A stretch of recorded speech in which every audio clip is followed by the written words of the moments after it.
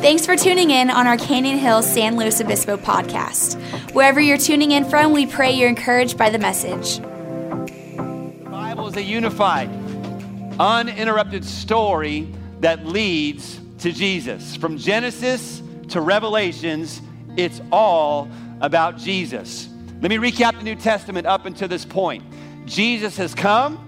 He has done ministry. He has been killed. God has raised him from the dead.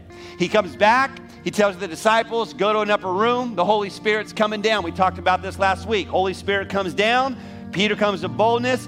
Peter preaches the word. 3,000 people get saved, baptized in the Holy Spirit. The early church begins. People get together in community. And all of a sudden, this guy by the name of Saul, everyone say Saul, starts persecuting Christians. He's killing them, thinking that he's doing it for a just cause. If they confess Christ, he is killing them. So in the book of Acts, in our reading plan, God gets his attention. Aren't you thankful that God knows how to get our attention? God gets his attention, saves him, fills him with the Holy Spirit, and Paul goes into ministry. Those that he once killed, he's now speaking life over. He's now pointing to the very resurrection of Jesus Christ. Paul begins to do ministry. Miracles take place. He writes 2/3 of the New Testament. The Bible upon which you read, Paul's responsible for. And that's where we pick up the story in Acts chapter 16. Paul's been doing ministry, and then this story takes place. It says, now it happened, as we went to prayer, that a certain slave girl possessed with the spirit of divination met us, who brought her masters much profit by fortune telling. This girl followed Paul and us and cried out, saying, these men are the servants of the Most High God, who proclaim to us the way of salvation. And she did this for many days. I love this next line. But Paul, greatly annoyed. You ever been annoyed by someone before? Imagine this lady, she's walking around and she's doing all this stuff, and Paul's like, whatever. And finally, Paul has had enough. And the Bible says he's greatly annoyed, and he turned, and notice here, he said to the Spirit, not to the girl, to the Spirit. He says to the Spirit, I command you in the name of Jesus Christ to come out of her. If I could just pause here for a moment and give you something as a fully devoted follower of Jesus Christ. If you ever come in contact, because it is real, if there's a spirit of God, there's a spirit of evil. And I'm going to tell you something right now. There is a teaching today that is false doctrine. If you want to cast out a demon, can I tell you what you need? You don't need a class. You don't need a person to come in and to do A, B, C, and D to be delivered from a demon. You need a word. The word of God will always cast out a demon. I can't wait for 2022. We're going to do a whole series on demons. Probably around Halloween time, because why not, okay? So Paul turns and he says, come out of her. And notice, and he came out that very hour. But when her masters saw that their hope of profit was gone, they seized Paul and Silas, dragged them into the marketplace to the authorities. And they brought them to the magistrates and said, these men, being Jews, exceedingly trouble our city. They're casting out demons. And they're like, hey, but these guys they're messing things up. How crazy is that? And they teach customs which are not lawful for us, being Romans, to receive or observe. Then the multitudes, a lot of people, rose up together against them, and the magistrates tore off their clothes and commanded them to be beaten with rods. And when they had laid many stripes on them, they threw them into prison, commanding the jailer to keep them security. Having received such a charge, he put them into the inner prison, multiple locations of a prison. We're talking deep down, far away. If you've ever been to Israel, you've seen these. A deep, deep prison. And he fastened their feet in the stocks. But at midnight, oh, I love this. At midnight, Paul and Silas were praying and singing hymns to God, and the prisoners were listening to them. When things have got bad, the men of God are singing, worshiping, exalting the name of Jesus deep down in a prison. Listen, if you don't hear anything else I say today, you have got to know that there is a God in this world that is with you and for you, even in your darkest times. He will never leave you. He'll never forsake you. He is that good. If you're taking notes today, I want to speak to you on the subject of a perspective changed by praise. A perspective changed by praise. Let's pray. Father, help in Jesus' name, and all God's people said, amen and amen. You may be seated. So, here's some questions that come my way when I'm reading this story this week in our Read Scripture app. How could Paul sing praises and rejoice in God when he's locked up in prison, not knowing what his fate is going to be? How does Paul do that?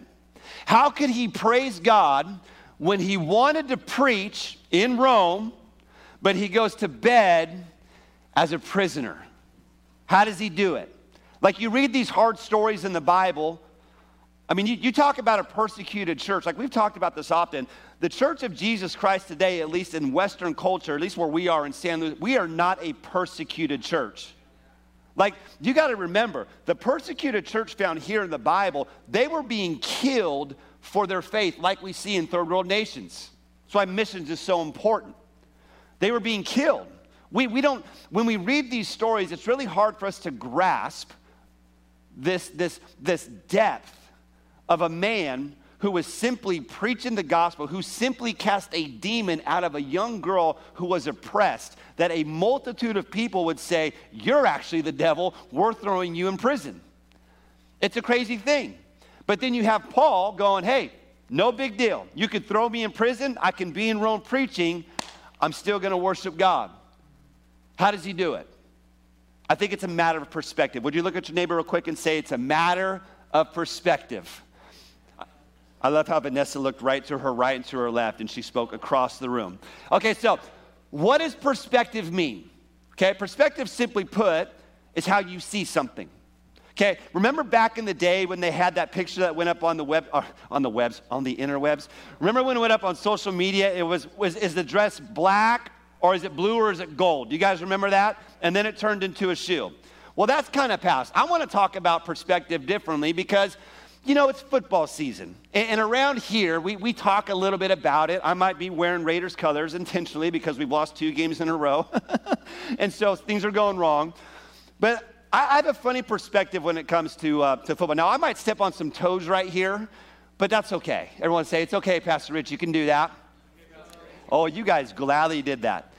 In football season, here's where the stepping on the toes part comes. It amazes me how many non-athletes described what a high caliber athlete does on a football field, and the person sitting on the couch has the nerve and the audacity to call that person a name because they missed an assignment.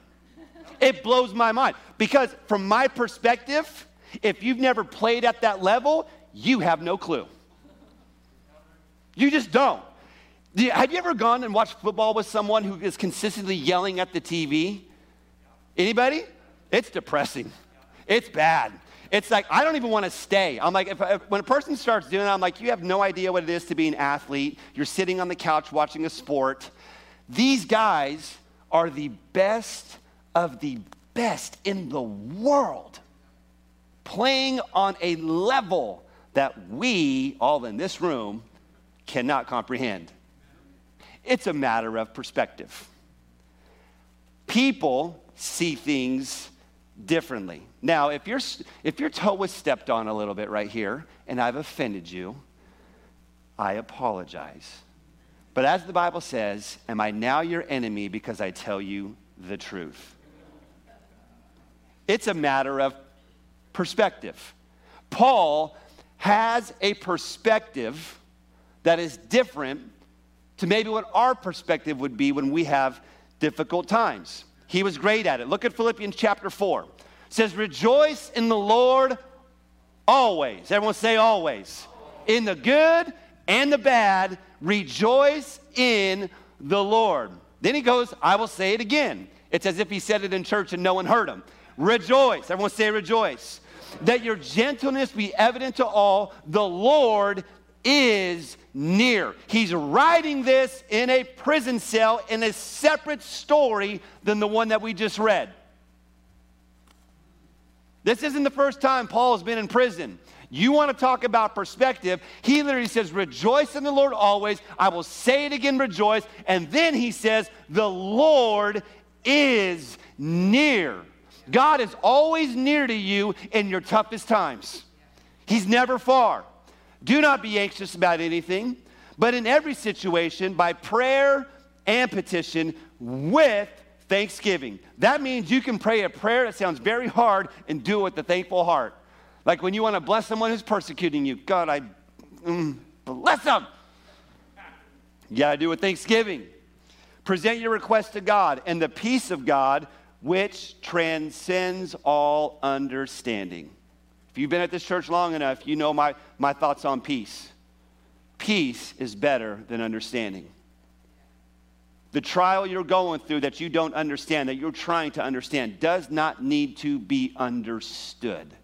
You just need the peace of God because it is better than your understanding. So Paul says it transcends your understanding and it will guard your hearts and your minds. Man, aren't you thankful that God cares about your thoughts? It'll guard your minds. Now, the time in which Paul wrote these words is very important for us to understand.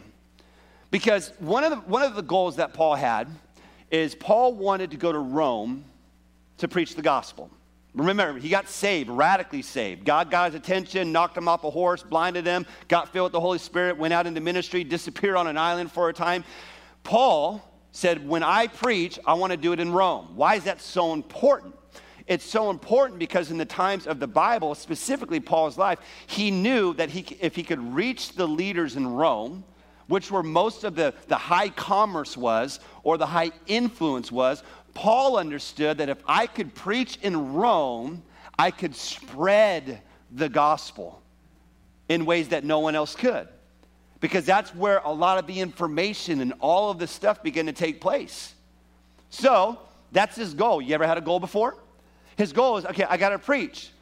So his big dream was to go to Rome and preach. The problem is he actually made it to Rome. But not as a preacher, but as a prisoner. You ever had a dream go wrong? You ever thought something was going to be what you thought it was going to be until you got there? Have you ever put an expectation upon an event or someone and they've let you down? Paul, he's probably let down. He's writing a letter to the Philippians under 24-hour-a-day house arrest in a deep prison. He's locked up nonstop to a Roman guard. He's awaiting trial. Month after month after month is going by. He has no idea what's going to happen to him. He doesn't know if he's going to be executed. He's sitting down in the inner deep depths of a prison cell wondering what is going on. Yet he says, rejoice and be anxious of nothing. I know I'm driving this point home today. That's because our perspective needs to be changed by praise. Your perspective will not be changed by a negative attitude. Your perspective will not be changed. Matter of fact, it won't be changed without anything. Only the power of Jesus. Only God's word. Paul says, rejoice. Now, he could have looked at the situation at face value and said, this is really bad. This isn't good. Matter of fact, I deserve to feel the way that I feel right now. I'm in prison, and I don't know if I'm going to die. I want to show you a passage of Scripture. And if you've been with us for any length of time, this might be a little bit of recap for you, but it's from the translation of the BPV. Like you have the NIV, you have the New King James, you have the Message. This one's called the BPV. It's what's known as the bad perspective version. It goes like this. Now I want you to know, brothers and sisters, what has happened to me It really stinks. God has let me down. Matter of fact, I'm overwhelmed with anxiety, with depression, with hopelessness. And because of what I've gone through, this is the Apostle Paul, this is the bad perspective version. Because of what I've gone through, I'm quitting my table for 6. Matter of fact, for some, my table for 8. I'm done. And I'm leaving church. That's what I call the bad perspective version. Have you ever made up your own verses to the BPV? God, you must not know what I'm going through, Lord. You know what? Forget it. I'm just going to do what everybody else is doing on Instagram and Twitter. I'm just going to take that little red flag icon and I'm going to put it on my status. You all see that going around? It's quite funny. It's like when a person says, I don't have to go to church to be a Christian. Red flag, not good. I don't need to put God first. Red flag again, not good. Some of you, as a matter of fact, when you leave church today, now when you leave church, if Colette was here, I know she's watching online, she would hop on her phone right now to look this up. But you should seriously go look up the red flag craze that's going around in social media right now. So pretty much what they do is they make a statement, like, I'll give you one, okay? The LA Dodgers are going to win the World Series. Red flag. It's not going to happen. Caution. Red flag. Listen, some of us, man, we've got the red flag going on in some areas in our life. And what needs to happen is when your mind starts to go to the negative side of your problems, you need to put up a red flag. And you need to turn your attention to God's word. You need to look at Philippians chapter 1. Look what it says. Now I want you to know, brothers and sisters, that what has happened to me has actually served to advance the gospel. This is Paul speaking. As a result, it has become clear that throughout the whole palace guard and to everyone else that I am in chains for Christ. And because of my chains, pause, hold. Told you I was a little excited today, can you tell? Because of my chains? Because of my chains.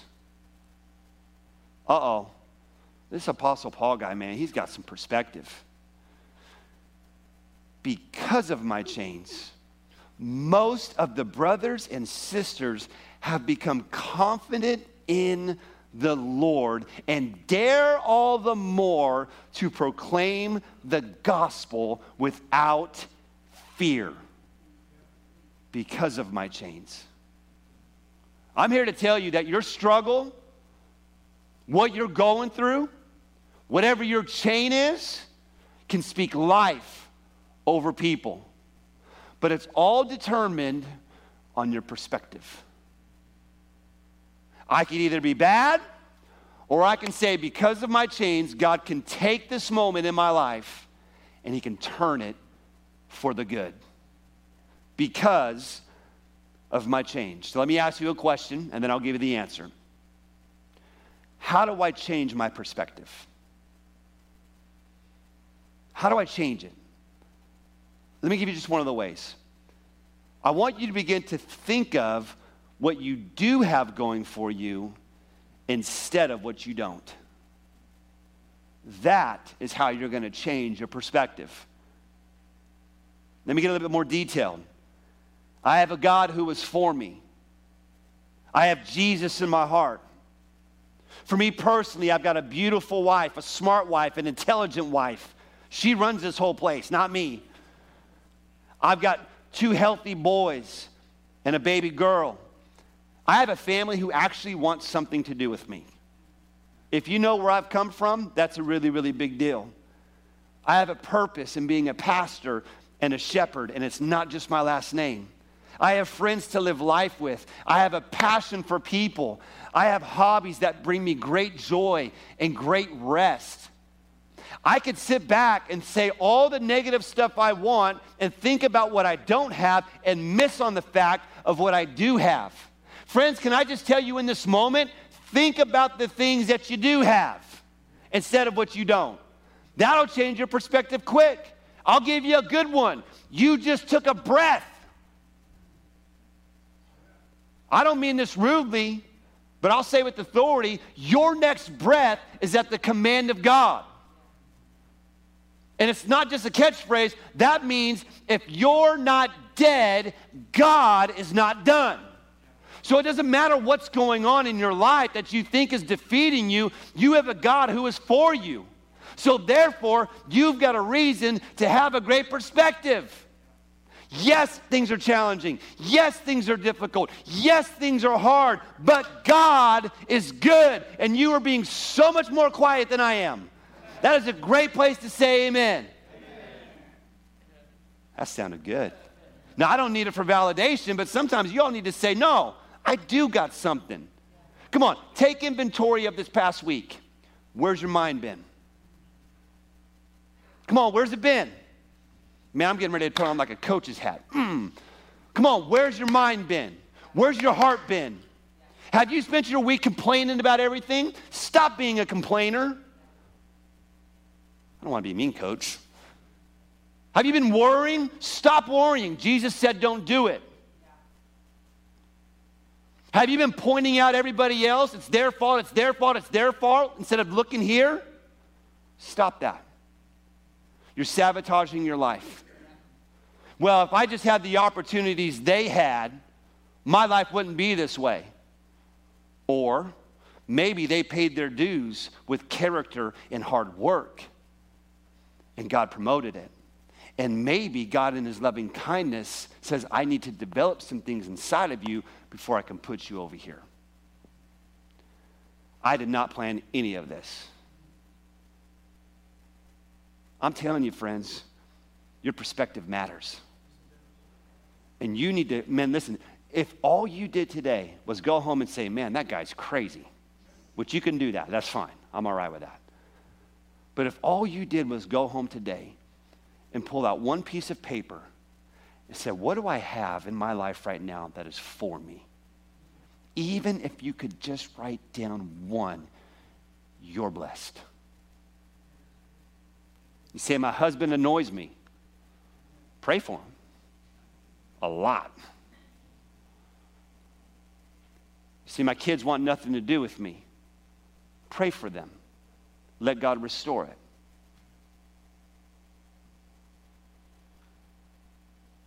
See, I'm tired of my job. Then pray for a new one. Can I tell you how many times as a pastor I put out a request for prayer requests and how many people respond to me?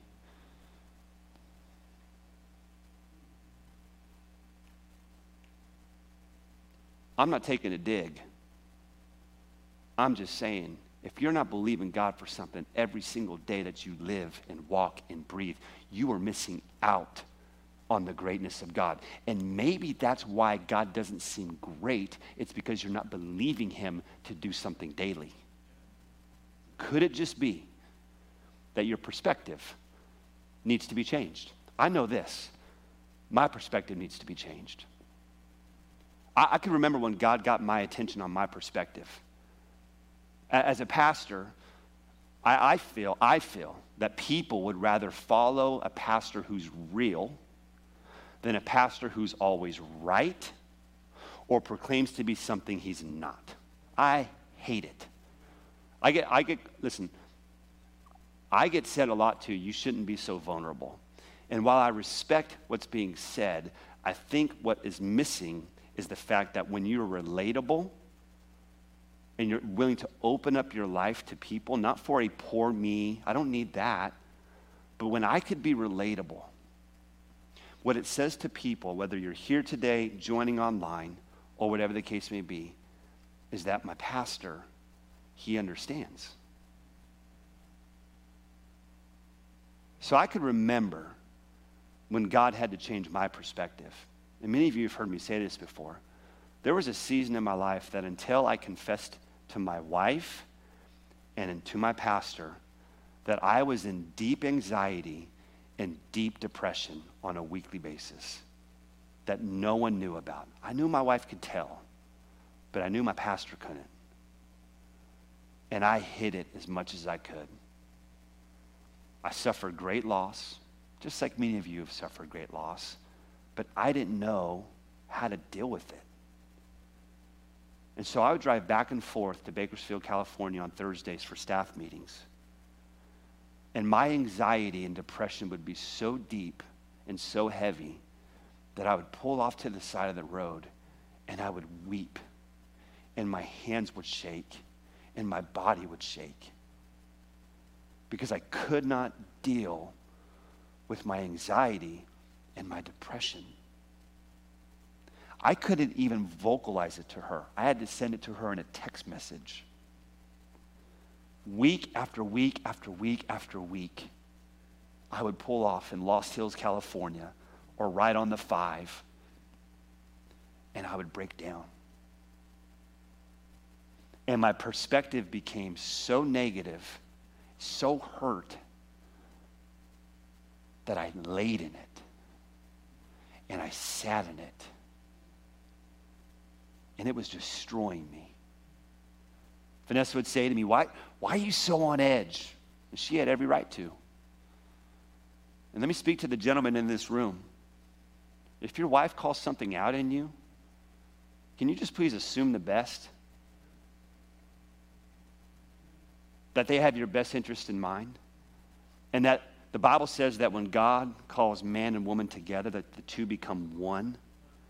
And can you just understand that sometimes they see something you don't see? Stop trying to be an authoritarian in the relationship. I've learned the Holy Spirit speaks through my wife a lot. Sometimes I'm like, man, you're good. I had to change my perspective. And here's why my perspective was bad. I lied to myself and I said, I can't tell my wife nor my pastor, let alone my church, that I'm dealing with anxiety and depression. That was the wrong perspective. So I changed my perspective.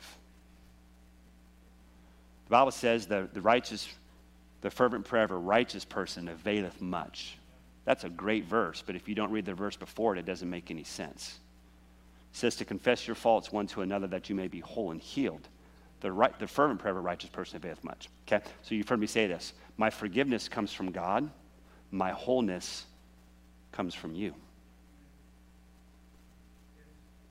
That's what the scripture says. So while I was forgiven, I was not whole. So I had to confess. Because Jesus said, don't worry. Did he not? Did you know that Jesus actually said, you're okay to worry about this? No, he said, do not worry. That means it's a command. That means if you choose to wallow in your worry, it is sin. And it will destroy you. I did it. I'm allowed to have this. And so I had to confess it. And I even remember telling my pastor, I said, Pastor, I've been dealing with this. And I haven't been myself. And I've been faking it, and I'm tired. And I tell you what, the minute that I did that, the minute that I told Vanessa, I still have the text message today on my phone, her response to me. I still have the words of my pastor saying, Rich, it's okay to get help. Just because you're a pastor doesn't mean you can't get help. You go get help. You go see a counselor. Yeah, we don't like to preach that in church circles, do we? Yet the Bible says if you want to be wise, hang with those people seem pretty wise. I changed my perspective. Friend, I don't know what you're going through. I don't know what problems you may have. I do know you have so much more going for you than you do having against you. Because God is that good. Don't just look at the wrong, look at what's going right. I'll give you one thing. If you go home today and you grab that piece of paper, what's the one thing that I have going for me right now? Here it is. I am a disciple of Jesus Christ. Good enough. I'll give you number 2. I answered an altar call. I raised my hand. I gave my life to Christ. I'm saved. I'm making heaven. That's a good one. Like, are you kidding me? You could take everything I own, don't care, Jesus got me. I gave my life to Christ. I prayed the sinner's prayer. If I breathe my last breath on this earth, I'm standing before a loving God. Well done, good and faithful servant. Enter in. I don't care if I've got a mansion. I don't care if I've got a shack. As long as it has some CrossFit equipment, I'm good. I did that for you. Paul, Acts 16:25. About midnight, Paul and Silas were praying. They were singing hymns to God, and the other prisoners were listening to them. I'm here to tell you, your praise will change your perspective. Everyone say praise. Praise. All right. I got to bring this to a close. Let me answer 2 questions as Nate comes. 2 questions. First question is going to be, what do we need to know? Next question is going to be, what do we need to do? What do I need to know? What do I need to do? James says, don't only be hearers of the word, be doers of the word. Okay, so what do I need to know? Here's what I need to know. You can write this down. With problems, praise changes our perspective. That's what you need to know. I've taken 32 minutes, 44 seconds to get you to that point right there. Your praise will change your perspective. Sounds really good, huh? All right, let's get down to the nitty-gritty of it. What do I need to do? If praise changes my perspective, what do I need to do? Write this down. You need to walk through the process of problems. You got to walk through it. You can't run from your problems. You can't run from the issues. If you need something fixed, you got to hit it straight on. You got to deal with your problems. See, most people, they fail to see how God uses problems for good in their lives. So then they react foolishly and they resent their problems. Rather than pausing to consider what benefit their problems might bring. Can I give you a quote? You've heard it said before. God is far more interested in your character than he is your comfort. God's not always going to make you feel good. The Holy Spirit's going to put a finger on areas. My friend Mike and Sharon, they're here today. Man, it's so good to have you back on the Central Coast. The first time I ever ate lunch with this man, the first time, Olive Garden, still remember it. He shared with me his testimony. Is it okay if I share just a portion of it? He said this, I've got a temper problem. And I thought to myself, me too. And he said how God saved him and how God started to help his problem of his temper and how God restored him. And God has used this man in ways that hopefully you guys are going to find out the next coming months that I know of that is mind-blowing. He had a problem, God fixed it, and God used him in such a way. It's unbelievable. We're going to baptize after service today. By the way, when we're done with service today, you guys don't get to leave. I'm just letting you know right now. We're walking right out these doors. No joke, seriously. We're walking right out these doors. We're going straight over to this yard right here. We've got a baptism tank ready.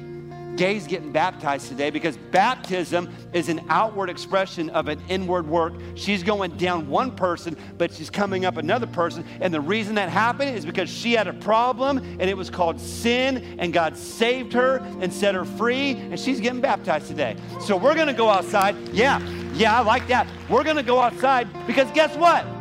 House is Park School. People are across that street. We're a neighborhood church. So I figured, why don't we go outside and baptize someone and make some noise and make them wonder what in the world is going on at that church. She had a problem. It was called sin. God saved her. Mike had a problem. It was called sin. God saved her. You have a problem, but God answered it in the way of Jesus. Woo! That list is looking good.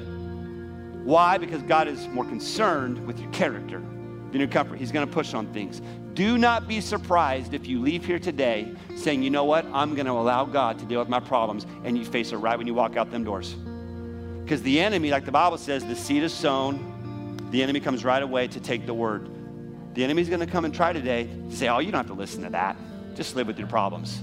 Keep that bad perspective. You have every right to be negative. You have every right to be hurt. You watch. and then we have the Word. So, 4 ways God can use problems in your life. This is good. We're going to go through them quick. Number 1, God uses problems to direct you. If you're not a note taker, follow me on social media. I'm going to post this today, but I do want to encourage you. You should probably take notes, because I guarantee you might not have a memory like you think you have. And the older you get, you will find it goes and goes and goes and goes and goes and goes and goes.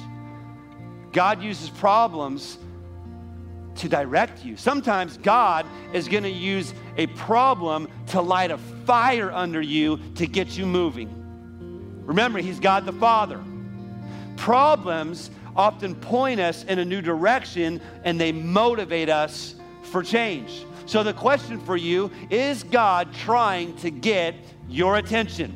Look at Proverbs 20:30, okay? Blows that hurt cleanse away evil. That's good. As do stripes the inner depths of the heart. Don't be surprised if a problem directs you to change. Number 2, God uses problems to inspect you. I came across this example. I think it makes sense. People, they're like tea bags. If you want to know what's inside of them, just drop them in some hot water. I thought that'd be cute.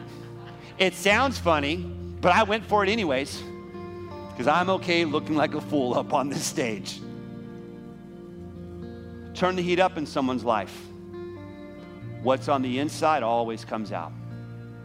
That's why when the pressure becomes so much, have you ever responded in a way you thought you never would? It was in you. The pressure forced it out of you. Problems will do that.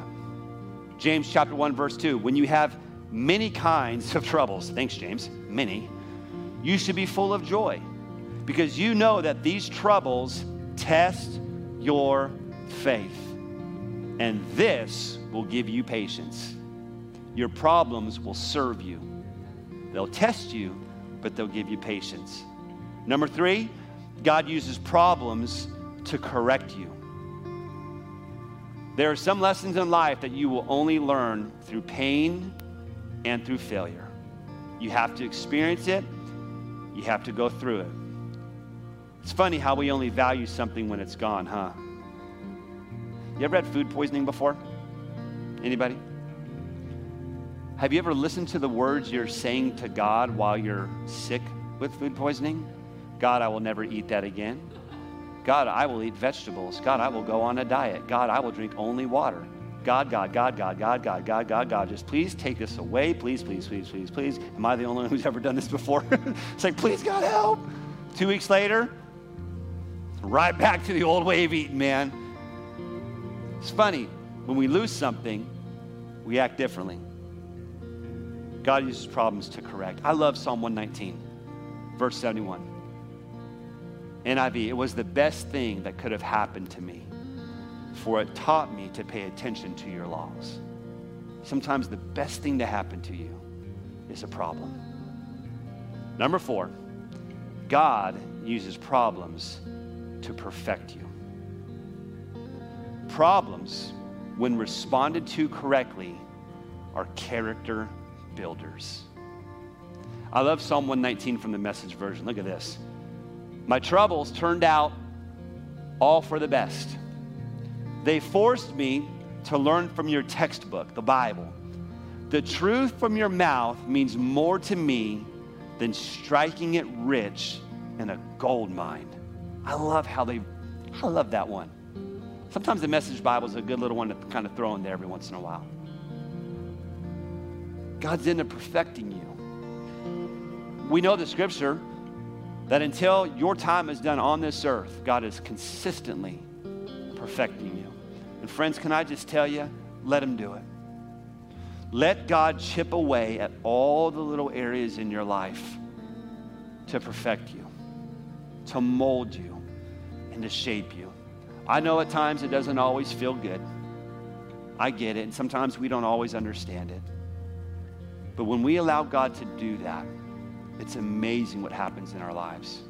We're all in different places. We've got college students, we've got the young, we've got the seasoned, we've got all these different And I guarantee you, from the young to the old, parentheses, seasoned, I guarantee you we can talk about a time where God used a problem and it made us better. It's all a matter of perspective. Amen. Thanks again for joining us. If you'd like to connect with us, text CONNECT to 805-321-1357 or visit us at slow.canyonhills.com. Until next time, have a great day and be encouraged that God is with you and for you.